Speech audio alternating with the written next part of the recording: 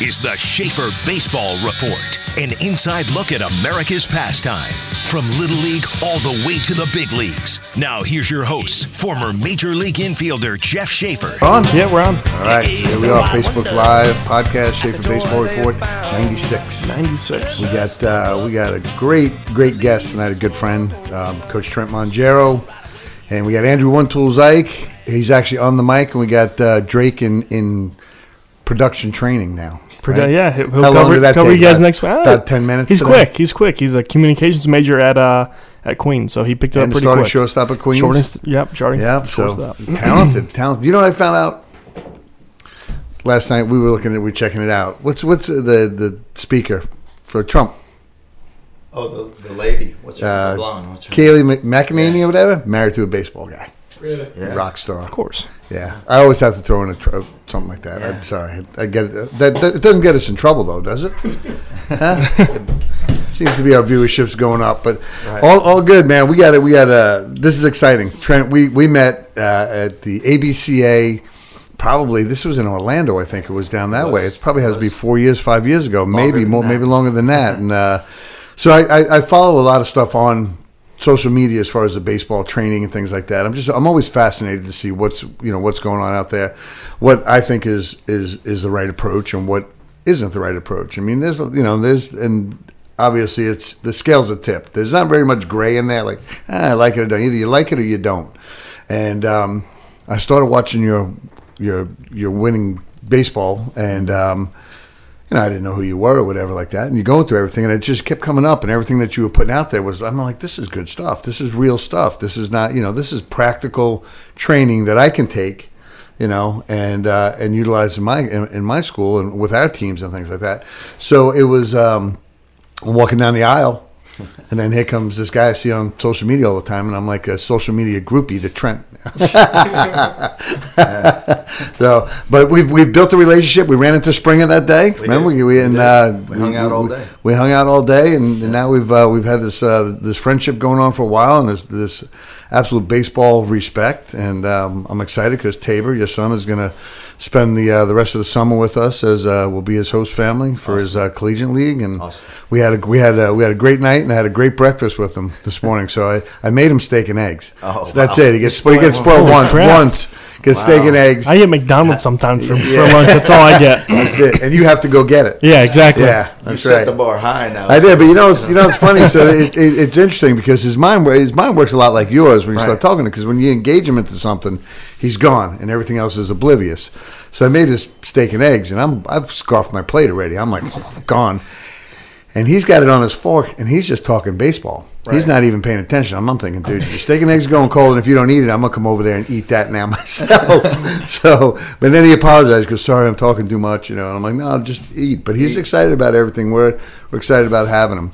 You got a lot of things going on. Obviously, we were up, we might have been in Appalachia when we were doing the NTIS, and you were talking about getting back from the publishing company your winning baseball, right? And that was, I remember you stressing out over that because it was part of your living. You needed to get it. You ended up getting that back, and now you look back on that, and that's just a small piece of everything else that's going on. You've connected with Trotsky, who's another guy that I've seen on there that I've just in the beginning I couldn't get past the hat. Yeah, I couldn't get past the hat, but then you start to watch everything and you understand this. I mean, you see the people that study things, and really. Not just try to throw something up there and try to capitalize on it right away. Listen, we're in America, man. Make as much money as you possibly can doing the right thing.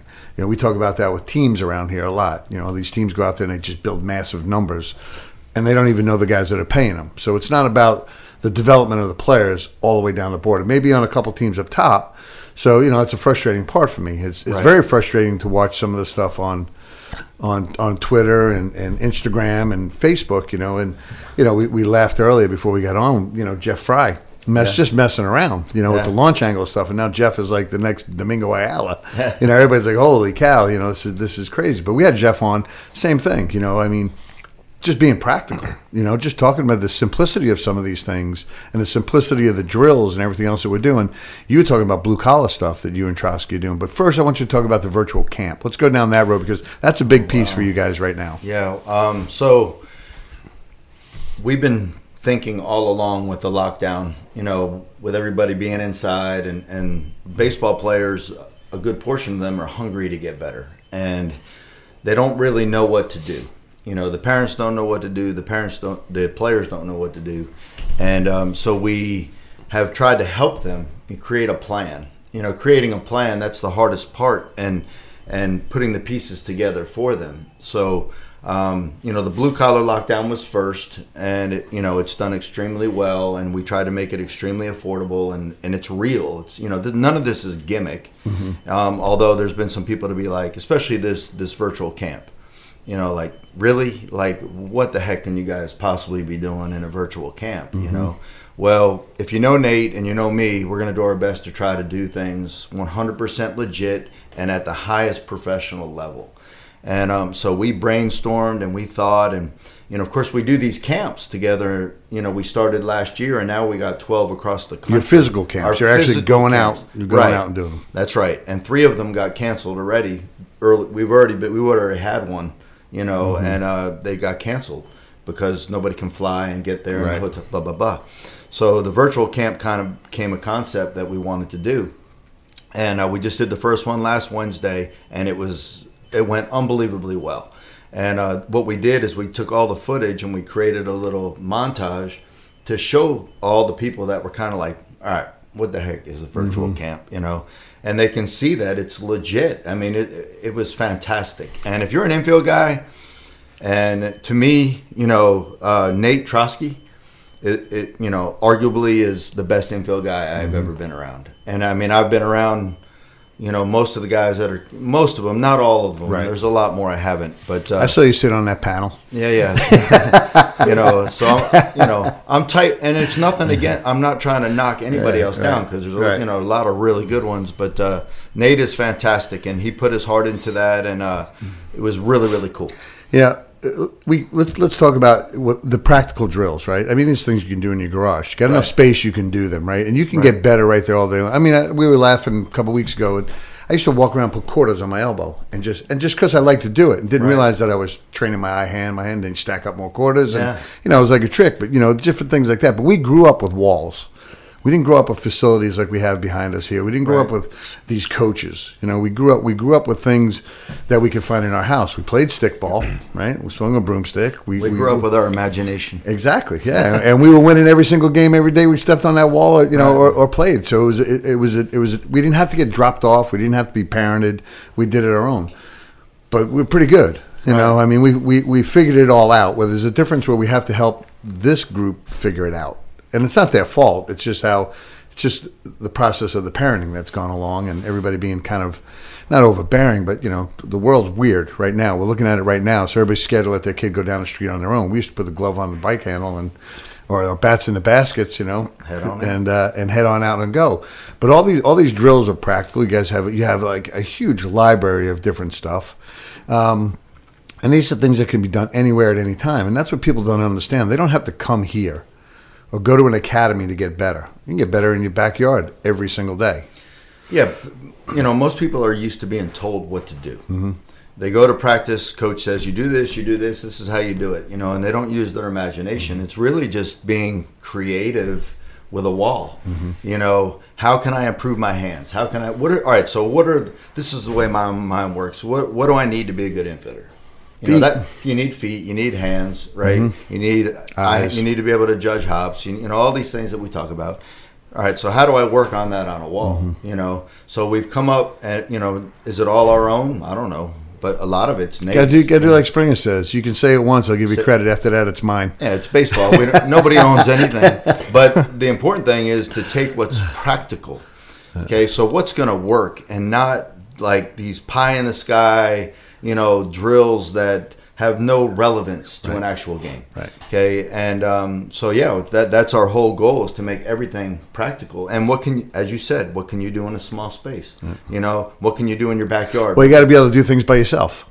And everybody thinks, I can't practice baseball by myself. Right. It takes more. No, you can practice by yourself all the time. In fact, being around Nate and understanding what they do in the Dominican Republic has really opened my eyes, because he's been there 15 years, as to how much these kids work on their own. Mm-hmm. And they're not highly instructed like our kids typically are through lessons. They figure it out on their own. There's growing up, we played. We didn't. Our training came through our playing, right? We stepped out in the street, you picked a team, you went out and you did it, or you went down the field, whatever. And you're always with your buddies, but you were always playing. Right. And you were figuring it out off of that. Yeah. Where now it seems to be more training than let's go play.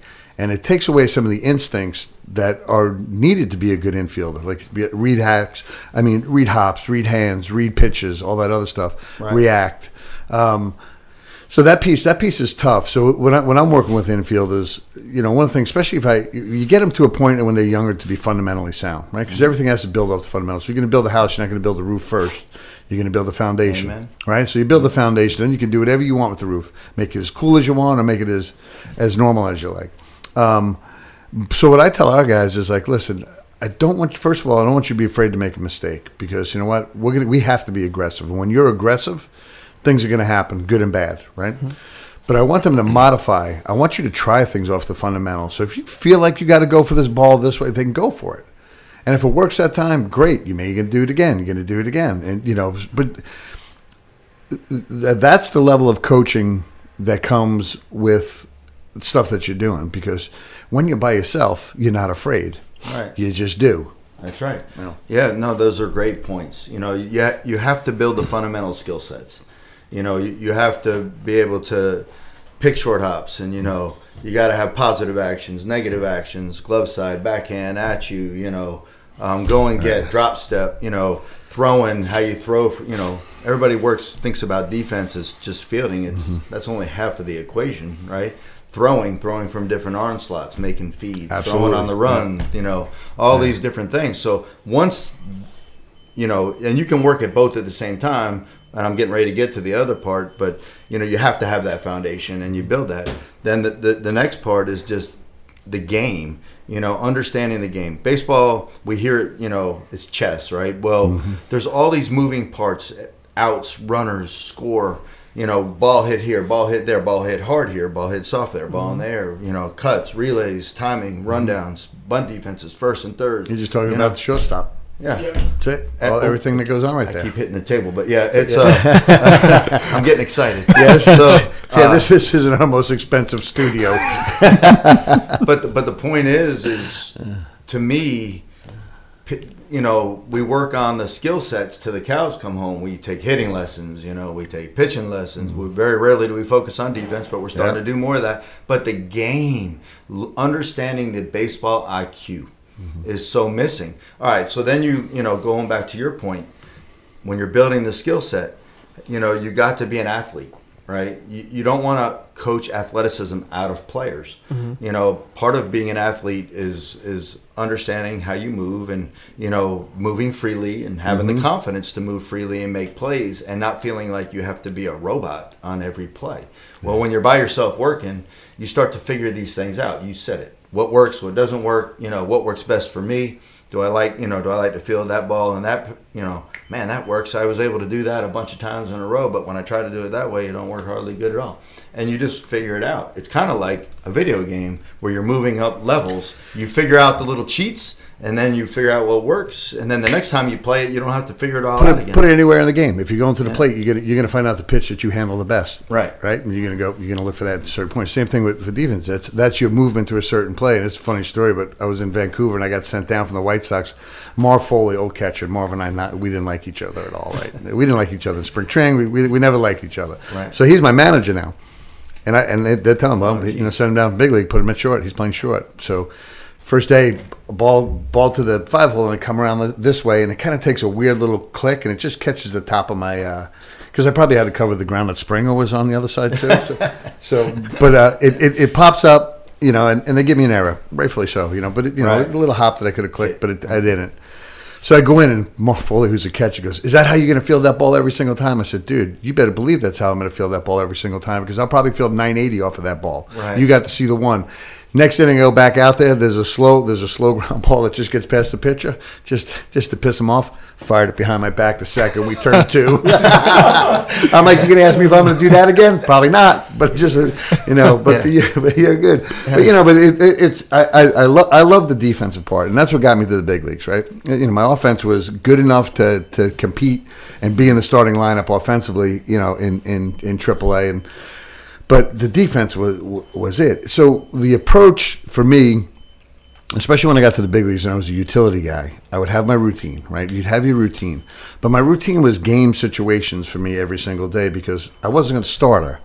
But I might not get in the game that night, so I better take my practice like my game and go out and so I take 50 to 75 ground balls at third, 50 to 75 at short, and second. So I would get almost 200 ground balls every single day, and every one had a purpose. That's the part that drives me crazy is that they don't challenge themselves enough in practice. And we had Dusty Wathan in here, and it clicked because we've done it all along. Dusty always said, you have to make the practice harder than the game. Great. Awesome, man. Awesome, right? I mean, it's like, holy cow. Now, we did that because we wanted to challenge ourselves all the time and work on things. But that piece, because of the paralysis by analysis, and all that, we teach foot down, fire, hands, get on top, that nobody can just go about and do. And when you find those guys, and it's usually, and this is my theory on the Latinos in the infield in the big leagues, is that because you think they don't have everything, they don't have this academy, they don't have this, so they just play, and figure out how it works for them, and it's pretty athletic and pretty fun to watch. Yeah. It's very natural. Very natural. Just a disclaimer: back feeding behind your back to second base as a pivot, as a feed to a double play. Young people probably don't want to implement that one right off. You got to build up to that one. But it ends up being an easy move. No. I'm with you. I would have loved to. I'm gonna have our guys come in here tonight. 12 years are going to be flipping like, that. Save, I heard you say. We got coaches listening online going on. Like training, it's all about purpose, right? Mm-hmm. And what are you trying to get out of it? Where do you want to go as a player? Who do you want to become? You got to figure those things out. And then one of the key elements to training, one is taking pride in your defense, because we talked about defense having 2 parts, fielding and throwing. Mm-hmm. And then we talked, all right, baseball has 2 parts, offense and defense. Mm-hmm. So everybody's focusing on the offensive side. If you can't play D, how many DHs are in the big leagues? You know what I mean? And there's 7 billion. Two now. Yeah. The DH and the second baseman. Right. So, you better learn how to play defense is the point. And in order to be the best defensive player, in my opinion, you have to train at a level higher than what you have to perform in the game. You want to make the game easy. Okay, so if you watch the drills that we're doing, just use the 2-ball drill off the wall, where you're 6 feet off the wall, right? You got 20 seconds. And we got players literally like using game action throws, not being a gerbil, getting 53 reps. In 20 seconds, 6 feet off with 2 tennis balls. You need. I mean, that's. Are you gonna? It's not an easy drill. No, but it looks easy if you watch it. It looks like because you can edit. My point is, so now in a game when you got to make that quick transition, turn a double play or get the ball out of your glove, it's there. You've trained at speeds higher than the game, right? So all the drills that you do, and you have to build up to that. That's another part. Everybody wants to be there, no matter what the drill is. They want to be performing it at that level the first or second time they do it. Yeah. It's not realistic. You have to build on your skill sets, and you get comfortable. And I notice it at camps. So we teach the big 5 infielding drills at our camp and others. And, we do them like 2 to 3 times over the course of a weekend. It takes a while to teach them and do them. And by the 3rd time they're doing them, holy cow, it's like they look like they've been doing them for a month, Right. They figure it out. And the better players that are more athletic figure it out faster. Well, and then it's, and once you figure it out, don't stop doing it, because everything has to become muscle memory. And that's what this game is. For us, it's muscle memory. Can you repeat? The other thing I want to talk to you guys about is the mental approach to to playing defense. It's one of the toughest things in the world to do is to play up the middle. I mean, we were going through scenarios before, all these different things, back, forward, whatever. There's over 12 million scenarios, one way or another, that can take place in a baseball game. Right. And we're in a game of anticipation, right? So you have to have a free head, right? Basically, because you can't be worrying about hand out, tucked in, going, step left, step right, right? So we use that stuff in our practice. And then it has to become natural. It cannot be, and you see it all the time. You see it on the field. It becomes mechanical. Right. And once things start to become mechanical, that tells me that you're thinking and you're not free mind reactionary. And then you get tied up. Maybe I just wasn't bright enough to worry about that stuff, and I just went and did. Yeah. But I think over the years, I had taken so many reps at such a high level.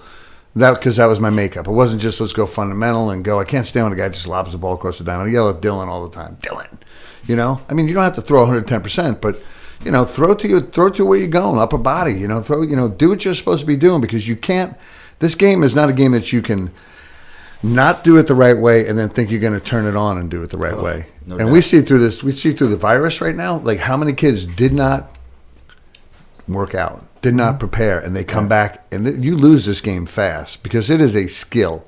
It's not like, okay, I can go lift weights and then I can get back to that. It's not one movement. It's so many different movements involved. I agree. That's why they play spring training so long before, right? It takes a while, and guys are preparing even before spring training because they got to show well.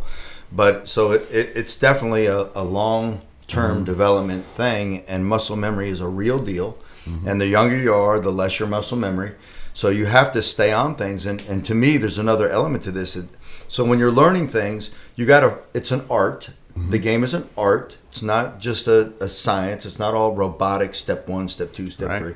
Okay, there's an artistic flow to what's going on, but there's an attention to detail at the same time. So Nate's analogy is like you learn how to play the guitar with chords. I don't play, but he's, he said, you have to follow the rules. He's like, you got to follow the rules when you learn how to play guitar. And when you get really, really good, then you get to break all the rules. Right. At that point, you can break rules. And, so like if you watch us take ground balls, our feeds might not be textbook. Arm slots might drop down. We might be a little lazy. But, we've done it so much, you literally become an expert at it, And at that point, you can break rules. You figure out what works best. You modify off the fundamentals. The greatest in the game can modify off of fundamentals. Yeah, but they don't have the attention. A lot of the kids, Shafe, don't have the attention to detail. They get sloppy.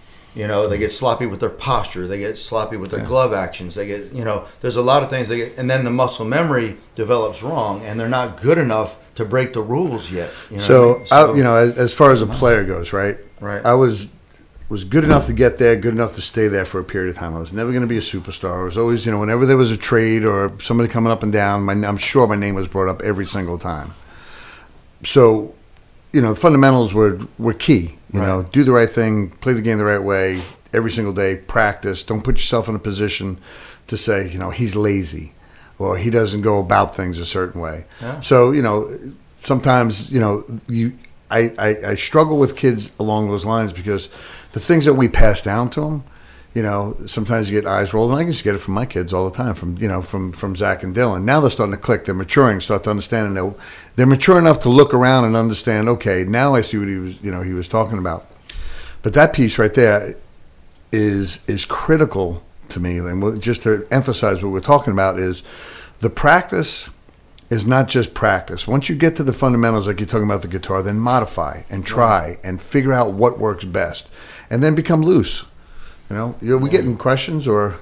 We got one. Basically sums up. It says, from when you guys played to now, what's the difference between the player mentality and physicality from when you guys played to now? I got it. You want me to take it? We'll both do it. You go first. Okay. To me, there's a lack of and I have to be careful when I say this because there are, we're talking about a very general thing. Mm-hmm. I think overall toughness, I think is missing. Mm-hmm. There are guys that are very tough right now, and then there's a lot of guys that aren't. And we could probably talk for 3 hours as to why. But I do think that I think it's important that parents and coaches prepare their child for their path. Okay, they need to prepare the child for their path. What is your path? Where do you want to go? What are your goals? And you prepare the child, because there's going to be failure. There's going to be difficulties. Don't try to make everything simple for them and easy for them. They got to figure it out. Baseball is a game of failure. And if you don't learn how to deal with that, right, then you're not going to make it. So unfortunately, I'm seeing, as a 28-year veteran of coaching high school baseball by choice, that's my level, is I'm seeing more and more parents trying to prepare the path. They're like going ahead of their child, and they're preparing the path, trying to move all these obstacles out of their way so that they can have this easy, and heaven forbid they suffer any, and I don't want to act like I got it all figured out, because he's got, sons that play, I got a son that plays, and I got, a daughter. He's got a daughter that do other things. It applies to all avenues of life. Sure. It's not just baseball. But when you start preparing the path for the child, okay, now you're setting your child up for failure. And when they get up to the higher levels, they don't know how to deal with adversity. They make excuses. They want to point fingers.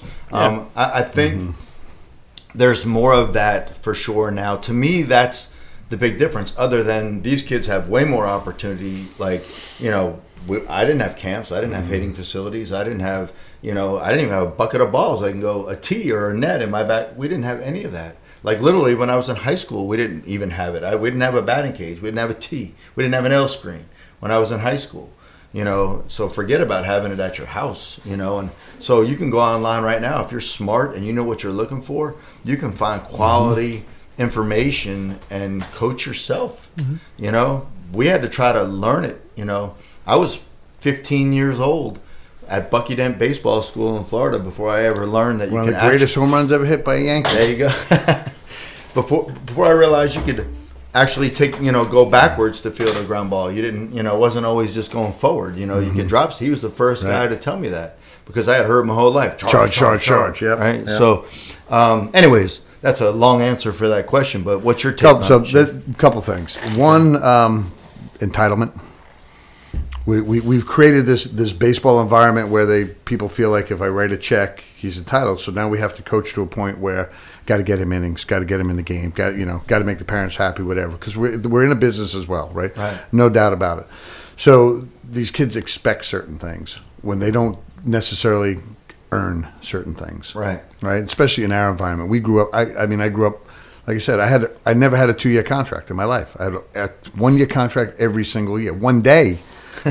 Basically, you know what I mean. You don't. Right. You could be gone tomorrow. There's no guarantee. And when you're gone, you're not paid. So my mindset is like, I had to earn everything I had, and I was always the smallest, right? Yep. So I had to seem to I always had to show more. So I that part really drives me crazy, because I get texts and I get phone calls from parents and things like that. Dude, really? Are you kidding me? He's not that good. Right. He really shouldn't be on the field as much as he is, and he is. Because we're trying to develop him. And maybe he's on this team now, and he might not be on this team tomorrow or the next day. That's my mindset, because that's how I had to approach, my game, my thing. The other thing is we're so scholarship-driven right now. Good point. That these kids no longer play the game just to play the game. That's why, I'm not happy that we have a coronavirus, obviously. Right. It's crazy. But the fact of the matter is, now you got to go play, and there's not going to be a recruiter there. There's not going to be a scout. There's nobody going to be there. So let's just see how much you care about this game and how much you love to play this game, because that's the part right there that everybody is trying to get seen, or everybody, and the people that have created the entitlement are the ones telling us that, well, my kid's a D1 kid. He's a D2 kid. I want to go to this school. Like, give me when I ask for dream lists from kids, I'm like, okay, here comes that honest conversation. Right. And not half the time, but a good percentage of the time, when you have an honest conversation with a parent about the level that these kids are at, they'll pick up and leave. Because here's the other thing we talked about earlier. Some of these people think the uniform you put on makes you a better player, not the work. Right. Not the work. I don't care who you play for. You can go get better with any team you want. You can get better. So they peel the kid out. And they take them somewhere. So there's too much parent involvement. That's preparing the path. That's what I'm talking about. Exactly. Too much parent involvement. Money creates entitlement. Yeah. And even sometimes the money doesn't create time. I mean, we have our nonprofit in here. You Deserve a Chance. We've helped people along the way, and there's almost like, and I'm not saying appreciate what we're doing. I'm not saying come in here and give us hugs and thank and cry and all that other stuff. We're doing it for a purpose, and I'm doing it for the kid. I'm not doing it for the parent, right? So that piece of entitlement is really difficult to get over. Like I said, and even the ones that we've scholarship that helped out don't even understand what they have, because now they're expecting something. Right. So we talk about Legion. I grew up playing Connie Mack, and we had this conversation. This conversation has probably come up every week for the past 3 weeks, 4 weeks, right? I grew up playing, when I was in high school, the same guys I played with in Little League, that was my team. Here we are now at 16, 17, 18 years old, right? Well, the same guy that wasn't the starter every single day at this age still wasn't the starter. Maybe some guys kind of found their way in or whatever. Right. But he knew his role on the team, and he knew when he was going to play. And that guy showed up in uniform to be part of that team and to be part of baseball because he loved it. Mm-hmm. And not because if I'm supposed to play X amount of innings. When am I going in, coach? Oh, that drives me nuts, man. That drives me absolutely nuts. I'd be sitting there like, Coach, what inning am I going in? Coach, dude, you're the player, I'm the coach. You got it? And then 5 minutes later, ask me again. Yeah. Then 10 minutes later, ask me again. I'm like, that's it. You ask me again, you're not going to play all weekend. How's that? So in high school, if they were to... Good question, dude. That took us to the next stratosphere. Yeah. I think I've had one player in 28 years ask me, could he be put in the game? And you should have seen the look on that. If looks could kill, right? Yeah. So how many players on the transfer portal right now? 900 plus? Oh, my gosh. Might be almost 1,000 guys. More than openings, yeah. All right, so that is proof of what you're talking about. Sure. Okay, everybody has these. Look, we are not shooting down dreams and goals. So let's be clear about that. Right, absolutely. Okay, we're not. But at some point, you got to get real. Mm-hmm. Okay, you got to get real.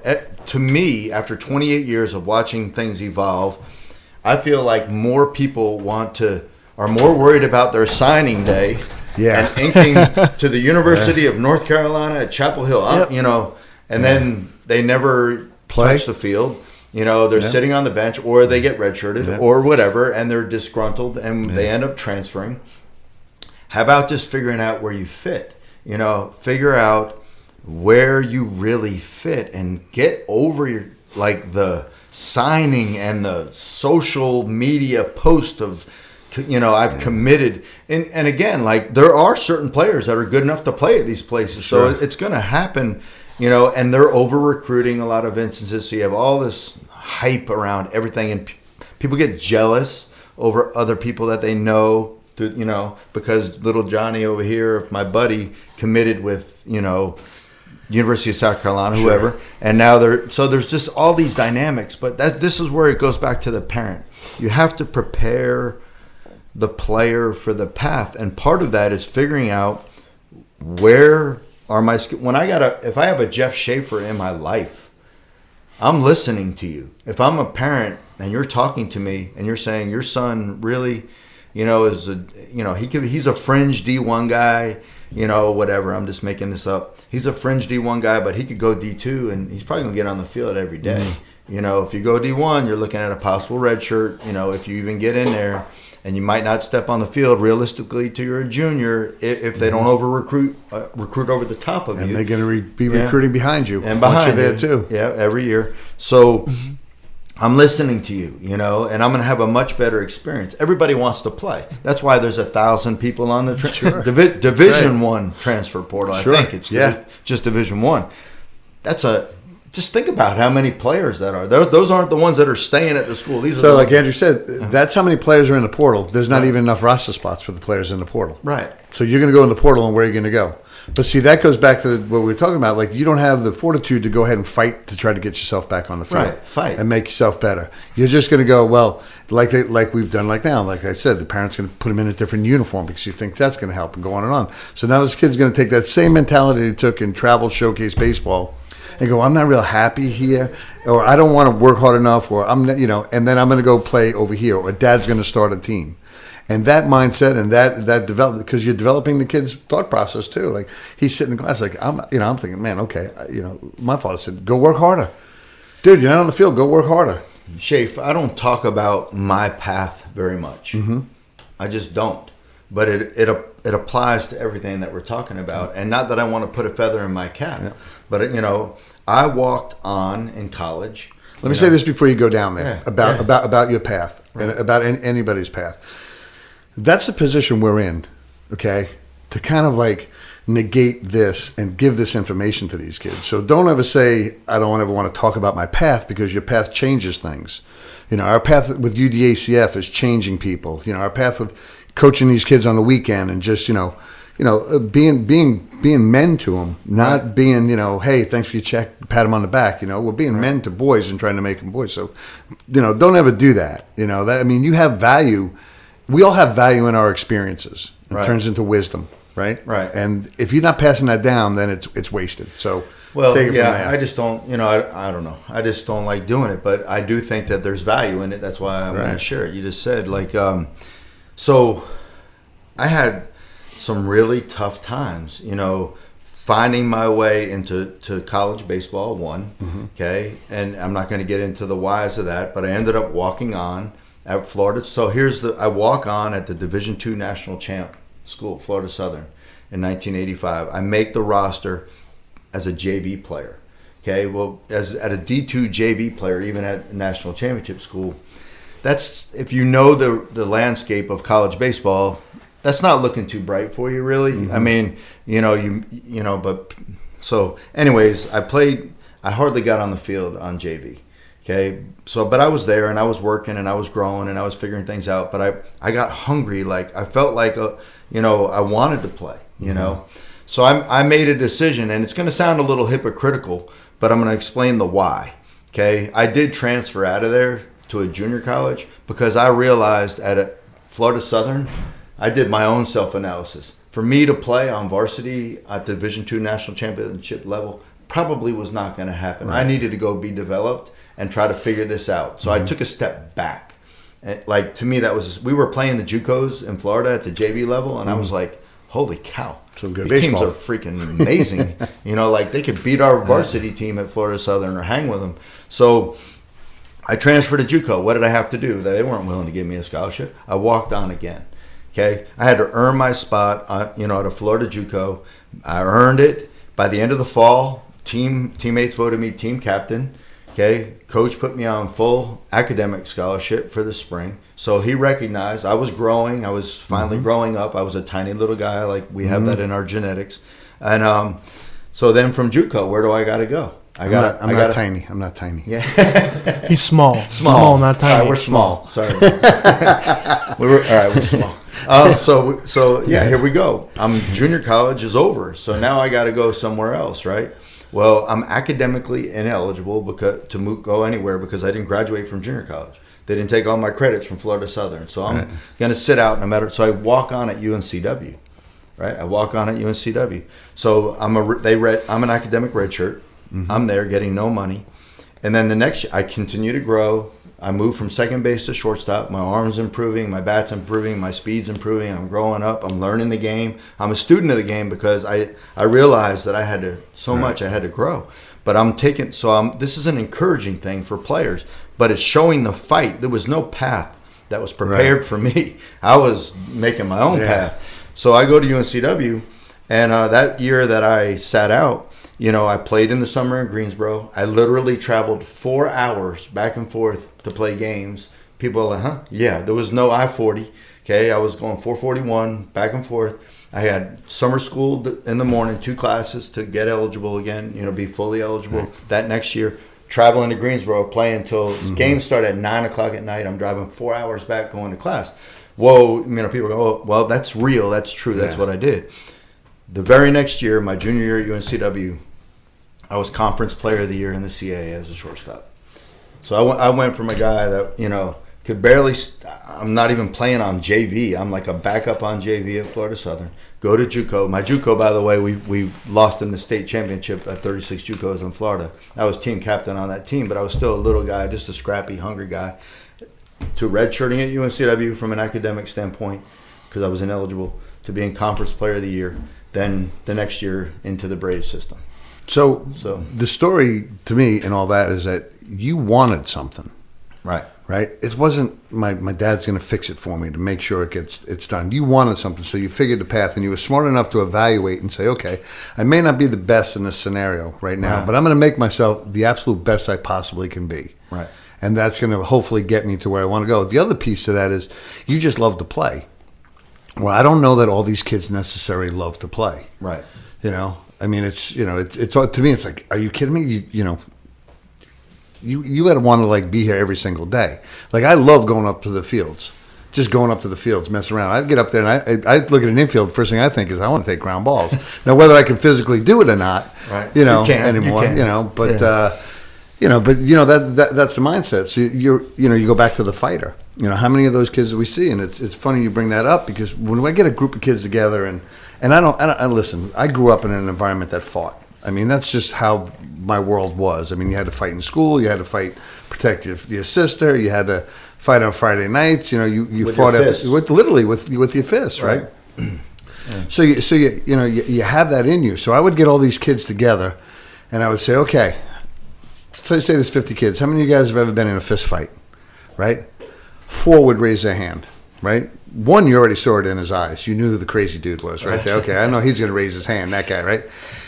The other 3, after I said, not against your brother, they would drop their hands. And that one crazy dude would be sitting there like that. But it's not innate. Like, so I have a group of guys that I grew up with. I mean, that was part of what we did. Not that I'm saying everybody go out and have a fist fight. I'm not saying that, right? That's just how I was raised. But now it's, but you have that in you. Because when you're down and somebody's getting ready to take you out, you figure out how to get out of it. Right. And get on top or win or whatever. And toughness. It's just not. It seems like the toughness comes from the moms now. Because I know my boys are tough. True. No doubt. One thing I wanted to add is, falling in love with the process. So it's like the want to versus the have to. Okay. If you feel like you have to go to the field to get work in, I have to go in the backyard and throw balls out the wall, college baseball, is not for you, period. That tells me right there, like, you're not on the right path. Why are you doing this? If all you want to be is a high school baseball player and put on a uniform and be as good as you can be through practice, there's nothing wrong. It's great. Nothing wrong with that. Okay? But don't fool yourself into thinking that that you want to play in college. Because people don't. Part of the 1,000 people on the transfer portal is they had no idea what they were getting into. Okay, the idea of playing college baseball, sexy, Division I, sexy, especially versus the reality of it, sexy. It's like, oh my God, they have no clue, especially if they didn't come from a really good high school program. They definitely don't have any clue. So, but falling in love with the process, that has to be fun. The work has to be fun. It's not even work; it's a bad word. The preparation, the process has to be fun for you. If it's not, why it's not, maybe you need to be doing something else. Play the game as long as you can. But, if you truly have goals. Yeah, sometimes the pressure of the families that have put so much money into the kids from travel ball and go, I've spent all your college tuition for you to get a scholarship. Right. And you really don't want to play. So, there's pressure from that end also. Right. So, I think a big piece of our conversation right now is that parents got to understand what you're doing to these kids, one way or another. It's either they love it, and if they don't, it's okay. Right. It's okay to stand around the water cooler and go, my son's not playing anymore. And it's not okay to stand around the water cooler and go, my son just got a scholarship to UNC 3 years ago, but never played. Right. Never played. Never got on the field. Right. So and people don't trust that they spend this money and they put them in these environments, whether it's our environment or another organization. There's good organizations out there. There's good people doing good things in this game, and that's that's the beauty of what we're doing up in Knothole, because I want to those are the people I want around us. I don't want the yahoos around us anymore. I want to pick and choose who we want. But you can't create that scenario that's going to make everything kumbaya. I know my son Zach is going through this process in his head. He's working his tail off to try to go to the next level, and he wants to pitch at the D1 level because in his mind that's where the greatest competition is. And if I can get on the bump, I can do that. But he's also a smart kid, and he's like, well, I think I like law school too, so maybe I just go to college and I do something along those lines. So we've created a free thinker in that sense. Right. If he walked up to me, I told him from day one, because we're baseball people, and I mean, if you open a drawer in my house, there's either going to be a baseball in there, a batting glove, something to do with the game. Card. Every a lineup card in every single room. Right. But I told him from day one, you want to play golf, I'll carry your golf bag. You want to go bowling, man, I'll go keep score. I'll do whatever. Never put the pressure on him to be that. I talk about that all the time. I told Tabor all the time, it has to be what you want to do. I don't love you because you play baseball. This is not conditional. I don't love you just because you played well today. And, I love you regardless. And you can choose whatever path. You don't have to do what your dad did. And of course, he's like, shut up, Dad. I want to play, baseball. But, I have to show that just as much as say it. Yeah. Is that, I love you regardless, and I'm going to support you. And the game is not who you are, it's just what you do. It's just, it's a game, Yep. And people wrap up, and we get caught in that as ex-professional players. Like, you get released, and you're like, what am I going to do? Who am I? Right. Who am I? So it's very important as parents that you keep your kids grounded, and expose them to other sports and different things and playing instruments. Find out where they're true, what they like and what they're good at. What makes them happy. I mean, what makes them happy. I have one example real quick of a baseball player that I cut who was, the parents were more devastated than he was, but he was devastated. He got over it quick, and he went to track, and he ended up getting a full scholarship, in track and field. Mm-hmm. That he never would have came. He couldn't even step on I couldn't make the team, for us. Right. So, and here he is getting a track scholarship because that was what his true blessing in life was. Right. That was what his skills were. Even though because he had always played baseball, the parents feel like they gotta, stay on that path, and maybe it's somewhere else. So, I think the parents get wrapped up in the identity of their kids as well. We all know that's been going on for a long time. Even through our generation, there are parents who live through their kids. It's been going on forever. But it's a little bit more now. And, I just think you have to – love can't be conditional. And, we can go down a lot of rabbit trails here. I mean, I did a podcast with Nate a couple weeks ago about, the pitfalls of coaching your own son. Yeah. You're coaching your sons. I had to coach my son in high school. The challenge of the, daddy ball or whatever, and trying to educate these parents who do have to coach, because ultimately we wouldn't even have coaches anymore at the youth level to a large degree. Right, if you didn't have the dads. If you didn't have the dads helping out. So it's a give and take thing. Right. But can they handle it? So anyway. Amanda says, you're so hard on your boys. Right. Like, there's all eyes here. Right. And the other part about being and Drake's sitting right here. Drake's dad pitched in the big leagues, and he'll tell you as well as Tabor and my sons is that more people. I don't want to say more people, but a lot of people hope for failure in them and not success. Right. They don't want them to succeed because they think they're entitled. They think they're entitled to getting everything, and they don't even realize grind them. Like, listen, dude, there's good and bad in being born into a baseball family and born into some type of pedigree with the game. And part of it is, you're going to get this knowledge, you get this wisdom, you get these things that other people don't get just because we've done things at a certain level.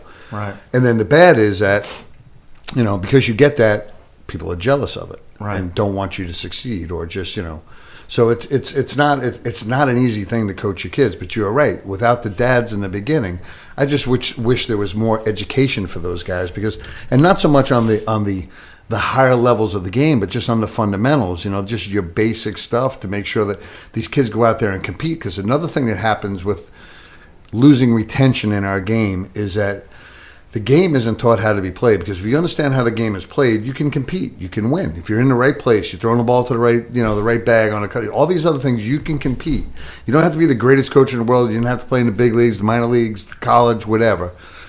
So, but there's no real education. There's more tournaments than there is the opportunity to educate these guys, and that's why the stuff that you and Nate are doing, and winning baseball is phenomenal. Wow. I mean, that's what hooked me, into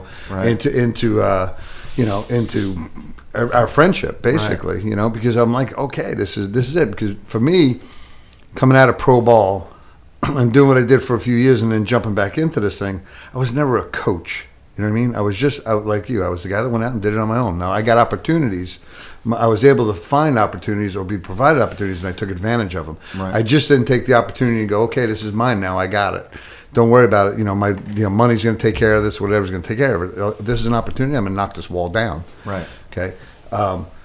So, well, I was just going to add the winning baseball. That's why I did that. Right. Was to try to lay a foundation, a developmentally appropriate foundation for parents that are coaching players that, so if you're just a parent, you're not even coaching, how do you help your son? What are the those basic skill sets we were talking about? That's one. And then I wanted to piggyback on your comment of coaching your son and the jealousy that they experience.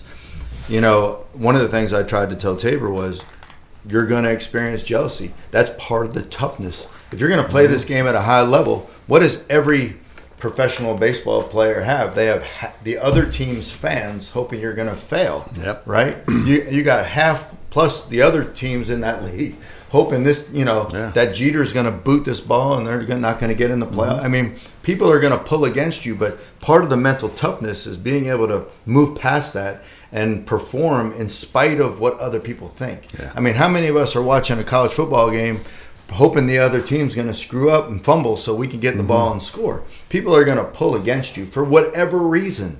And part of toughness as a human being is understanding that's just human nature, that people are going to do that. And it doesn't matter.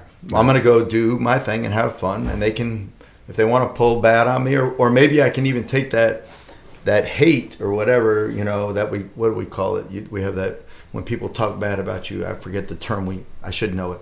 Anyways, and turn it into motivation even.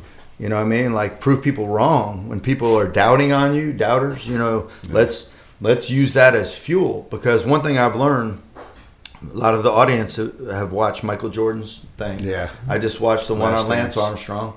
Okay.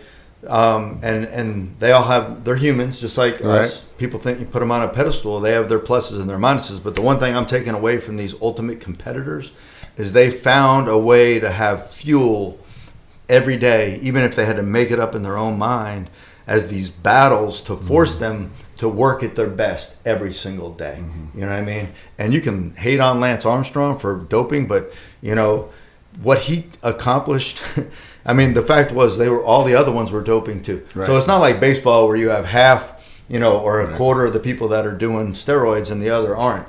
In the cycling industry, they were almost all doing it. Right. So they all had the same advantage, basically. And what he did in the Tour de France, like winning, it was like 7 years in a row. He had to win like all these, stages, every one of them for like 7 years. It's like at the elite level. That guy was the ultimate competitor, and a lot of people hated him because his social skills maybe weren't all there, and whatever. But I'm just talking about the competitive fire shape.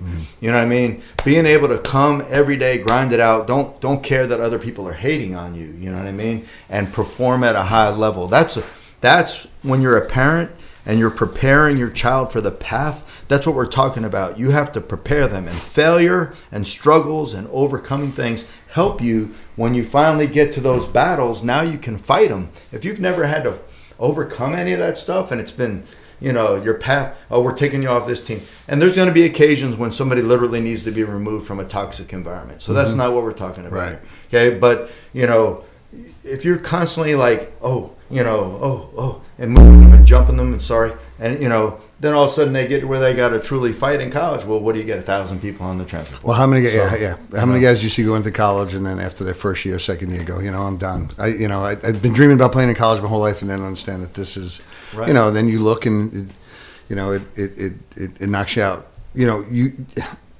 People just said, and again, the environment that I grew up in, it was, you step on necks all the way up, right? And then some of those necks are going to get back up and come right behind you, and they're going to keep coming. Right. Don't ever fall back down to pick them up. Right. Because if they're going to compete with you and they're going to get in that arena with you, then you're there to win, right? You're there to take them down, and not just like, hey, okay, I beat you. You're there to take them out, and they're not they don't affect you the rest of your life. And some of them come back because when you get to a certain level, you get to the top, then there's like-minded people there, and then you even become even more competitive or better in what you want. Right. And that's the part that we try to you try to pass on to these kids. You go back talking about listen. In the end, the odds of these guys making the big leagues. I mean, I'm very proud of it, right? And I look back at the numbers and I go like, holy cow, how did I navigate through the system? Especially, I started thinking about getting into pro ball, and I signed with the Orioles, the whole thing. Got I got the plaque. I don't even have the plaques. My father and the scout there. And all of a sudden you get into this environment, and you're in a clubhouse with 150 guys from all over South America as well, and now I got to navigate through levels. So I got to be one of the best at every level, which was only 5 levels, right? That to get to the big leagues, and then you got to knock the guy out that's in the big leagues. So you think about those numbers and how you have to manipulate through that. And if you're weak of heart, weak of mind, you're done. You're absolutely done. So whatever is, people claim negative or bad. And I had this conversation with a man the other night. The things that I went through, are like growing up, not good. You know what I mean? But if I didn't have those, I don't know that I would have been able to fight myself through that situation. Yeah, I love to play. Right. But I know that I left guys in the minor leagues that were better than me. I left them there. Because I was mentally tougher than them. I was better prepared than them. I don't want to use mind effort, but it's the mental game. I tried it with Vizquel, it didn't work. Right. Yeah, I told Omar when he came up, listen, dude, I'm better than you. You're just younger than me. Remember that. Right. That went down pretty quick. I tried. But it worked on a lot of other guys. See, but my point is, you had to he had climbed the ladder and he got up here. I wanted to get, you know what I mean? Right. So if I could figure out how to bring that guy down to me, I got him. Right. But he stayed up here, and I wasn't. You made him good, right? I made him the best because he knew I was on the bench. He knew if he went down, I had him. He was probably never going to see it. They're probably going to send him down, release him or something. That's the mental game, though, that you're talking about, which is the next separator. That's at the big league level. Yeah. There's no weak minds up there. No. I mean, there's a lot of talent, but there's a lot of talent. There's some Hall of Fame talent that I saw in the minor leagues that never got to the big leagues. Without a doubt. Unbelievable, because the mental side of it, they weren't tough enough to deal with it. And you talk about the kid going to school, he can't handle getting for class, he can't take care of himself, he can't do all those certain things. Who did that? Who did that? Right? The parents were, preparing the path instead of preparing the traffic. Now you get somewhere where it was this game that you love playing, and now it's actually your job, and it's your livelihood, and you're going to get paid. And now you're trying to get a pension out of it. You better be ready, and not ready when you get to the park or the game starts, ready when you wake up. So the mind, we don't give near enough credit to the mental game. No. Near enough credit. Like, with guys like Springer, and Trotsky with the six tool, and Nate and I talk about the mental side and character and makeup. Character and makeup, and how important that is. And you've been nailing all of it. I mean, you've been summarizing so much of that character and makeup. It's the separator, because physical tools, you're going to run. Everybody's going to run, throw, to a certain degree. Some a little better than others in certain areas. But so you get to the highest levels, the tools are all there. So what's the separator? It's the mental. It's the mind. And handling the failure, handling the competition, everything. Comes to a point when you're sitting in the dugout, 25-man roster, 35-man roster, college, whatever it is, and everybody over there can physically do what you can do. Yeah. How do you beat them? Yeah. How do you beat them? It's between the ears. It's your preparation. It's It's all the things we're talking about that people don't want to do and don't take the time to do, or they're not doing for whatever reason. They don't put emphasis on it. So has anybody dropped a question in? Yeah, we have a few. I mean, we covered some of these, but I mean, I guess you guys can give just a brief answer. From Rachel Robinson, how have you had to adjust coaching, if at all, to prepare parents to have realistic expectations for their Little League players? For Little League, I can tell you for high school players. I can tell you what I do for high school players. Here's the deal with Little League. We run an organization. We have 10U group in here. We have one. I'm not a fan of it. I wish kids would just go play Little League. Stay in the rec, stay in their organization, go enjoy it. Parents enjoy it. Let them go have pizza. Let them go do everything. But, and then the flip side to that for me is that when we talked about earlier, there's not enough credible coaches out there to, like, if somebody wants to play this game and get better, then put them in the right environment. But you got to find that right environment. So the parents, a lot of times they just think, okay, he's got to play travel ball. He's got to play travel. And what's happened with everybody having to play travel ball is travel ball's gotten watered down. Big time. And then, rec ball is been just blown apart because you may have that one kid that's really, really good and you got nothing in between that hurts him. So, to my point, it's a wish. There's no real answer to that, Rach, but you got to let them play and you got to let the kids enjoy themselves and let them step away from, get their uniform ready. Get them excited about the game. Make sure they get enough rest. Make sure they're eating right, and take them to the field and let it go. Trust the process. Just let it go. I mean, the cream will always rise to the top. And the other part we go back to is, you got to give them a chance to like it or not like it, and not like it because you want them to like it. That's the point. So just, back off and enjoy it. I mean, listen, my boy's getting ready. My daughter's 35. She's a nurse in Santa Fe. My other one's 33, lives down in Tampa, married, baby. Zach is a year away from going to school. Tabor's in school. I asked you last night, does it still hurt, letting him go? And then, he's 22. You've gotten used to it. But the first time they walk out the door, and it comes fast. Right, Dylan's 3 years out from high school. It comes fast, and then they move on. So if you can't enjoy this process of them just playing the game and being kids and playing the game like we talked about, then everybody's miserable. Give him a guitar. That's right. Start with the chords. Will you ask her questions again? From Rachel, what did she say? She said, "How have you had to adjust coaching, if at all, to prepare parents that have realistic expectations for Little League players?" Okay. Well, I can tell you at the high school level real fast. I mean, the way I try to prepare my parents, try being the operative word, is through meetings and just explaining processes and expectations to them, because travel ball has hurt high school tremendously. The mindset of you play 3 innings, you play 3 innings, you play this game, you play this game, you pay, you get on the team. But I mean, high school at our, in Georgia, and even when I was in North Carolina, so I'm in Georgia now, we were the number 1 ranked high school 6A team in the state when we got the plug pulled on us 15 games in. How do you get there? Well, you certainly don't do that by playing this guy 3 innings and this guy 3. I mean, we're playing we're trying to find our best lineup, and that lineup is going in and night out. If you're a role player, you're probably going to stay a role player, probably, unless you can win a spot through the season or an injury happens or whatever. It's going to be this, and for people that play travel ball, grow up playing travel ball, that's a hard pill to swallow. Mm-hmm. To see your kid on the bench every day, like they think that you don't like them, or, they come up with all these things in their mind as to why they're being mistreated and being, so to answer her question, I have meetings with expectations, just help explain the process. So the people that are on listening to us today, to me, this is huge, because this is stuff that you're getting, not that we know it all, but you're broadening your horizon to understand what things look like at higher levels, and that should help you make better decisions as a parent. Our organization is 1 team per age group by design. That's awesome. Because you know the kids. You know the kids. And it's almost like a minor league type of setting where our recruitable ages are our big leagues. Right. So up to that point, you develop them, or you recognize that they don't have what it takes to get that level. Because you can't take a kid that can't play at 15, 16, 17 years old and have the expectations that from the parent that you're going to get him a scholarship. Because the only way that you're going to get a scholarship to play this game is to be able to play the game. Yeah. Nobody just takes people. Right.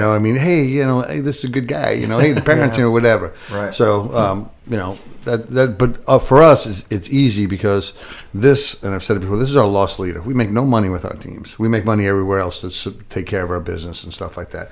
But our teams isn't a moneymaker because I love this game too much to tarnish it for that. Right. Good for you. So we can let people go.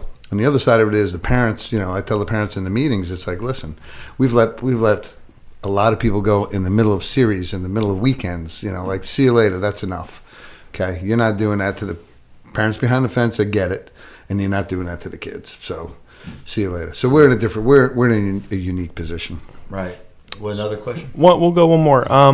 Candace Fraley says, I've had a college coach tell my son to get good grades. You want money to help you pay for baseball and in college, get good grades. Why are we not pushing this to young kids anymore? That's a great question. I got it if you want it. You want it? Go both. Do it okay. up.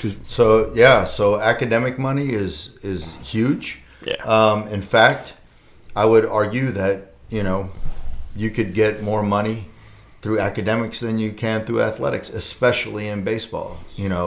Division I levels, 11.7 scholarships for 35-man roster. I mean, think about that, okay? And you got to have pitching.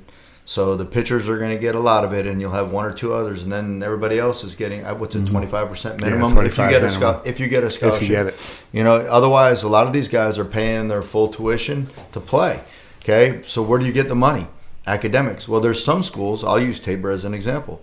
His freshman year at Gardner-Webb University, Division I school, they can stack. So they gave him athletic money and academic money. We don't care as parents where the money's coming from. Okay, you don't care if it's all athletic or it's money going to, and not all schools can do that, universities, but that particular one could. And but let's say they couldn't, and you're not getting a scholarship, but they're going to give you this huge academic piece. That's money you don't have to. That's a scholarship. Yeah. Who cares where it comes from? A school's going to ask you for GPA and SATs right away because it allows them to hold on to more of their athletic money if they have it, right? And they're going to give it to the players that necessary. So they're going to go down the academic route first. The other point to Ms. Fraser's question is that we're baseball guys, right? And we're trying to build men, and we're encouraging. Like I had one of my 12-year-old kids. Mom sent me, sorry he wasn't at practice last night. He didn't do what he was supposed to do academically. I support you. It's not for me to go chase after it. It's for you to parent your kid as far as academics. Some people value academics. I have families in here that, academics first and foremost.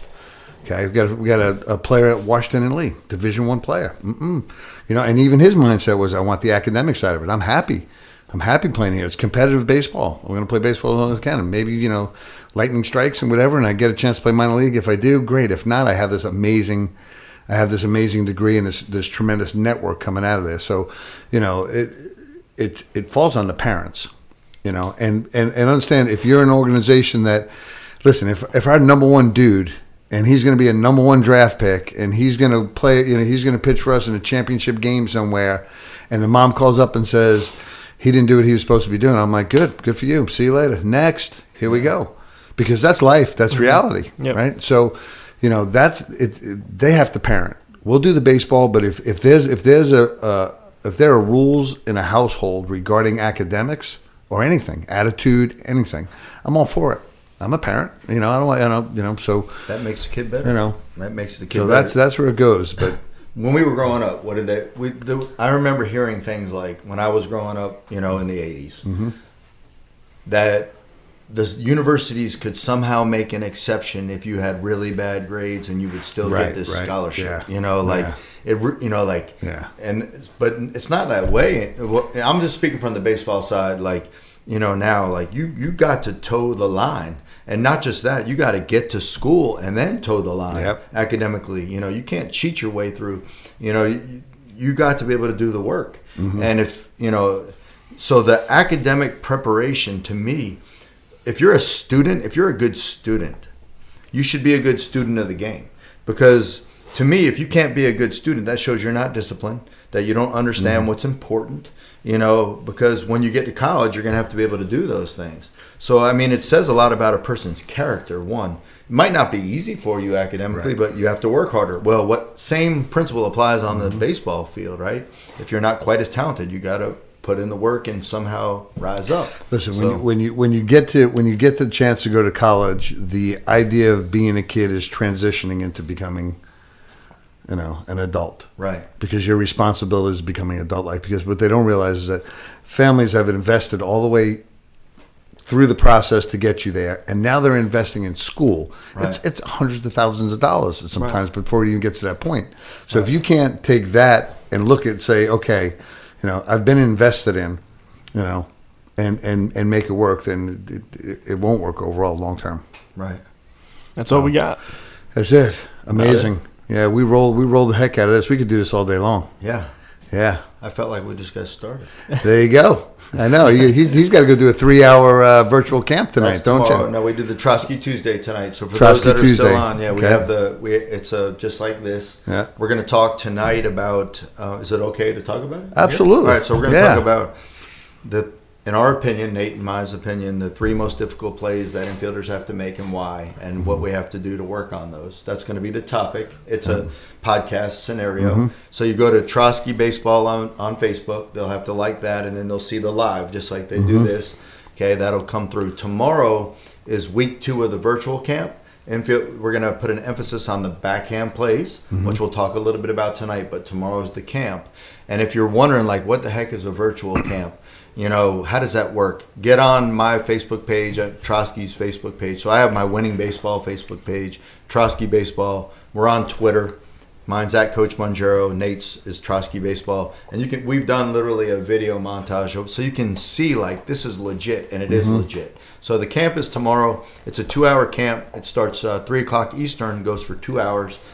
Then we have a 1-hour Q&A that the campers get to write questions, and just the campers. It's just open to the people in the camp. And there's still time to register. And the beautiful thing is, if you register for camp tomorrow, okay, you can go back and buy week 1's camp, the link, for the whole camp, or you can walk in right now tomorrow and you'll be fine. Right. It's not like you have to have gone to week 1. We've designed it that way on purpose because we knew that people would see what we did week 1 and go, oh, geez, I missed it. I missed it. I want to get in. So that's tomorrow. That would be Trotsky, TROSKY Ranch, RANCH.com. That's the website where they can get to the virtual camp to register for that, and it's very affordable. I think it's $40 for 3 hours of camp. So I'm pretty sure that's what it is. I hope.